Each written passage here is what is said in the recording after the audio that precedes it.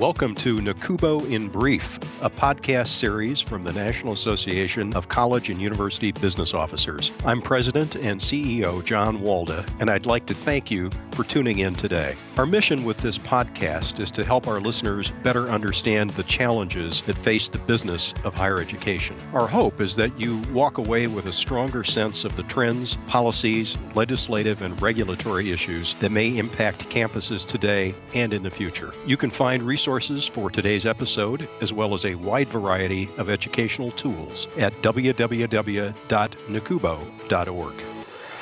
Hello, everyone, and welcome to NACUBO in Brief. My name is Megan Strand, your host. Thanks so much for being here with us today. Today, we're going to be talking about charitable giving with NACUBO's own Director of Federal Affairs, Liz Clark, and Dickinson College's VP for Finance and Administration, Bronte Jones. Welcome, ladies. Good afternoon. Hi, Megan. So, Liz, let's start with you. College and university endowments have been a topic that has gotten a lot of attention in Washington and in the media as well in recent months, particularly because of public concerns about college costs and affordability, which we've talked a lot about on this show. So what have you learned as you've spoken with people about this topic? Sure. I would say, first of all, it is certainly the case that as the public raises concerns about college cost and student loan debt burden, that more and more folks in the media, as well as our policymakers, are hearing about these issues. We saw proposals on the campaign trail related to college cost, and we know that this topic is top of mind for most people these days. And hand in hand, we've spent some time talking about college and university endowments, and particularly how they're put to use for student financial aid.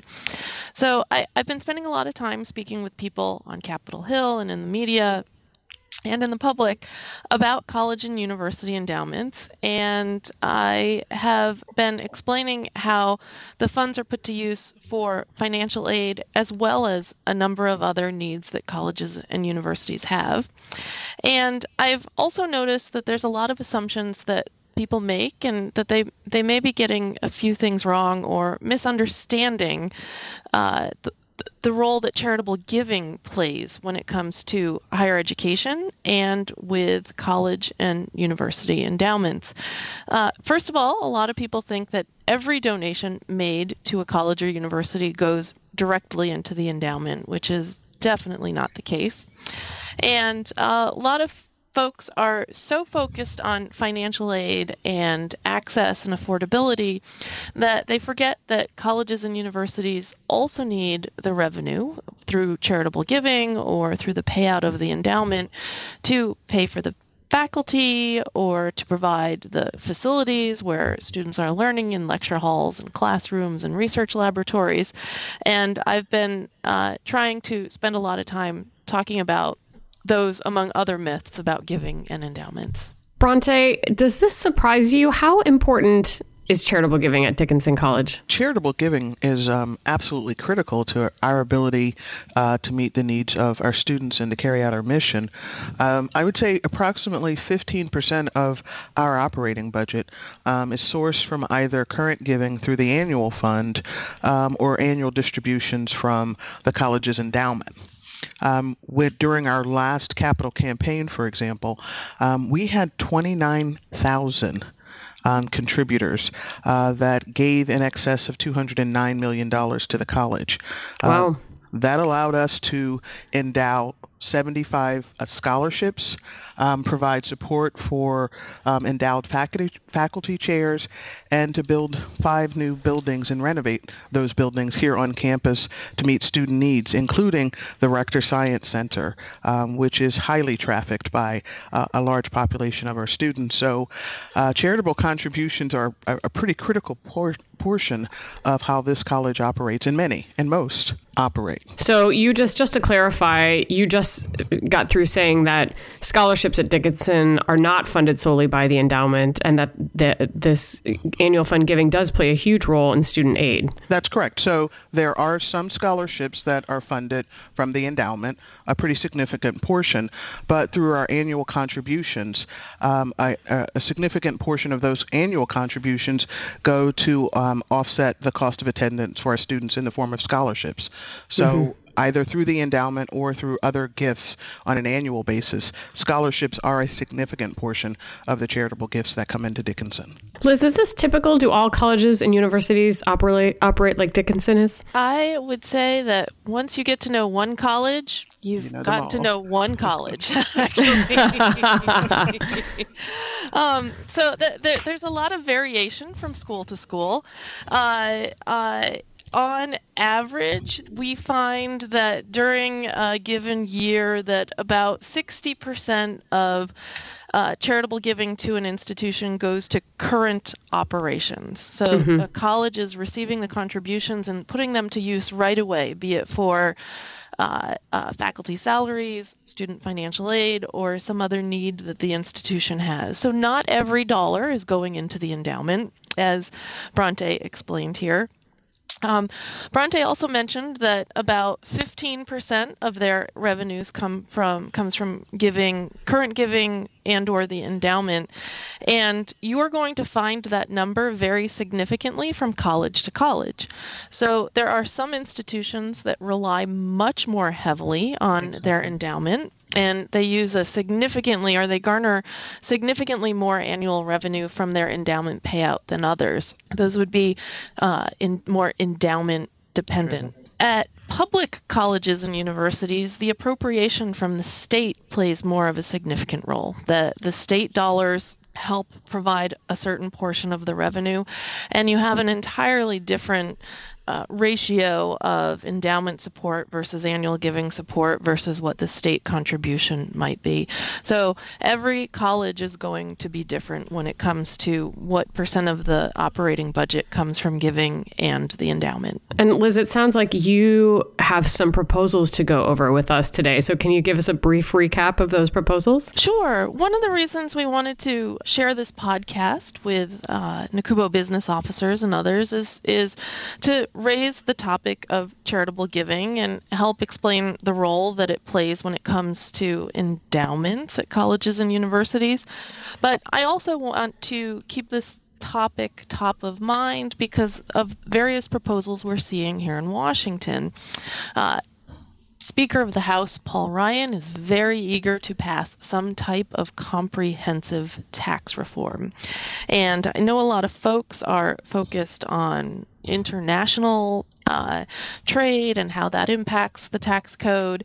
They're interested in corporate tax rate and individual tax rates, but hand in hand with all of that is how charitable giving is treated in the federal tax code. Many people are familiar with the ability to take advantage of the charitable deduction, and there have been a number of proposals in recent years to kind of re-examine how charitable donations are treated in the tax code. So first of all, at a high level, you must itemize your taxes in order to claim the charitable deduction. Anyone taking the standard deduction does not actually itemize their taxes and utilize the charitable deduction. So there have been some discussions about that interplay and how that benefit impacts individuals at various levels of income.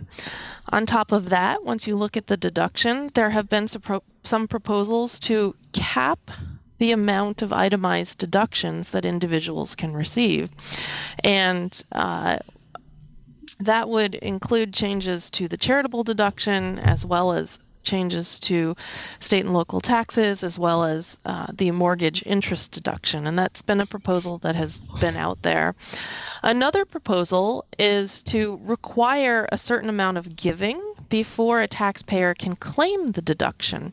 So we saw in a comprehensive tax proposal in 2014, a proposal to establish a 2% floor.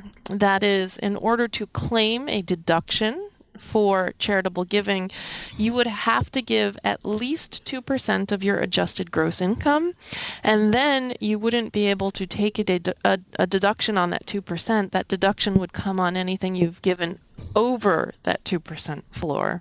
There are also some other proposals that have been put forward. For example, some people will donate some type of property. For example, it could be artwork or it could be a piece of real estate.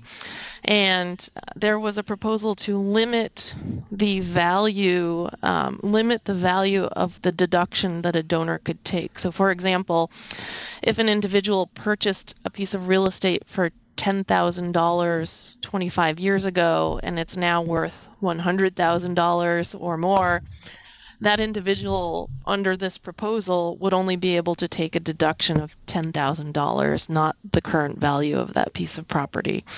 So as Congress tries to piece together a very comprehensive, very large tax bill that looks at corporate rates, individual rates, and other issues, it is possible that some proposals could touch on this space, and we're keeping a close eye on where President Trump and tax policy writers on Capitol Hill will fall when it comes to charitable giving. Bronte, it sounds like there could be some changes that impact both large and small donors. So what impact do small donors have at your university? The small donors actually make up the core of our annual fund contributions. And that contributes for us about $3 to $4 million a year. Again, some for scholarships, but some undesignated that allow us to fill any budget gaps and meet the needs of our students here. So that would significantly impact us here at the college, as well as the large gifts, for example. As I mentioned before, scholarships are a primary focus there, but endowing the chairs so that our faculty members are able to continue their research for the students here. Capital projects to make sure that our buildings are current and provide the kind of technology that our students expect. But more importantly, when we start to talk about estate planning and building contributions to colleges and universities into charitable giving on a long-term basis for our donors, tax implications are right at the forefront of those discussions. So changes there could have a very significant impact on our ability to do estate planning and long-term planning with significant donors. So that would be a great concern for us here at Dickinson and across the industry. Liz, what do you expect in the coming months from Capitol Hill? Well, we are in the very early weeks of this Trump administration and kind of the new Washington establishment with President Trump in the White House and Republicans holding the majority in the House and Senate.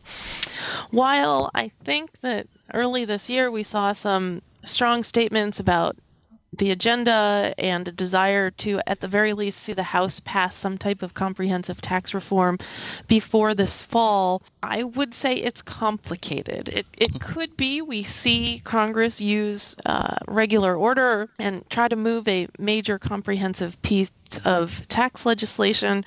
On the other hand, we could see members of Congress on Capitol Hill try to move very swiftly on something that offers either some type of corporate rate cut and or some type of individual rate cut when it comes to taxes. And the question is, how are they going to pay for that? And what are the offsets going to be? And are they going to look to perhaps new excise taxes on endowments or limitations on the charitable deduction to pay for some of the other things that they would like to do?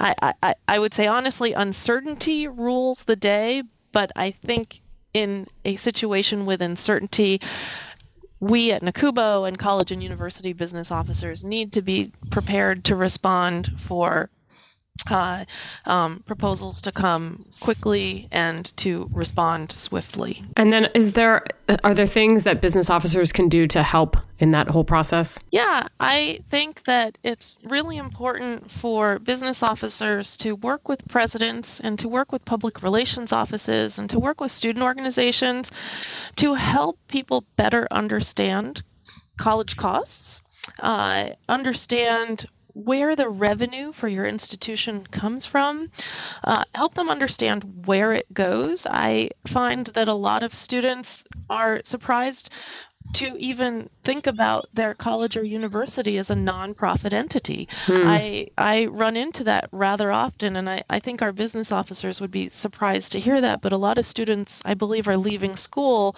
not really processing that you are indeed nonprofit entities, and it's important to talk about the limited revenue sources that you have at colleges and universities. I think it's also important to explain where financial aid comes from, that some of it indeed comes from the endowment, but some of it also comes from the annual giving campaigns. And I think it's also important to remember, with such a focus on access and affordability, we also need to stress that you simply have to have revenue to provide a quality education. Folks, it's one thing to gain that access and to be able to walk through the door at a university, but once they get there, students and their families want high quality faculty, they want adequate facilities for learning, they want student services, particularly at residential colleges. And all of that takes revenue, and colleges and universities have to find some way to put that all together. Anything else either of you would like to add today that I have neglected to ask? Quite frankly, I think Liz just summed it up quite well. There are high expectations in terms of what we deliver within the academy, and resources are necessary to provide and carry out our missions. So I don't have anything new to add. Excellent. Well, thank you so much, Liz and Bronte, for joining me today to talk a little bit more about charitable giving. I'm sure it's given our listeners some food for thought today. Many thanks to both of you. You can find out more about today's episode by visiting the distance learning section of nakubo.org. Make sure you also subscribe to Nakubo in Brief in iTunes so that you'll get the latest episodes instantly. And on behalf of Bronte and Liz and myself, I'd like to thank you so much for joining us for this episode of Nakubo in Brief.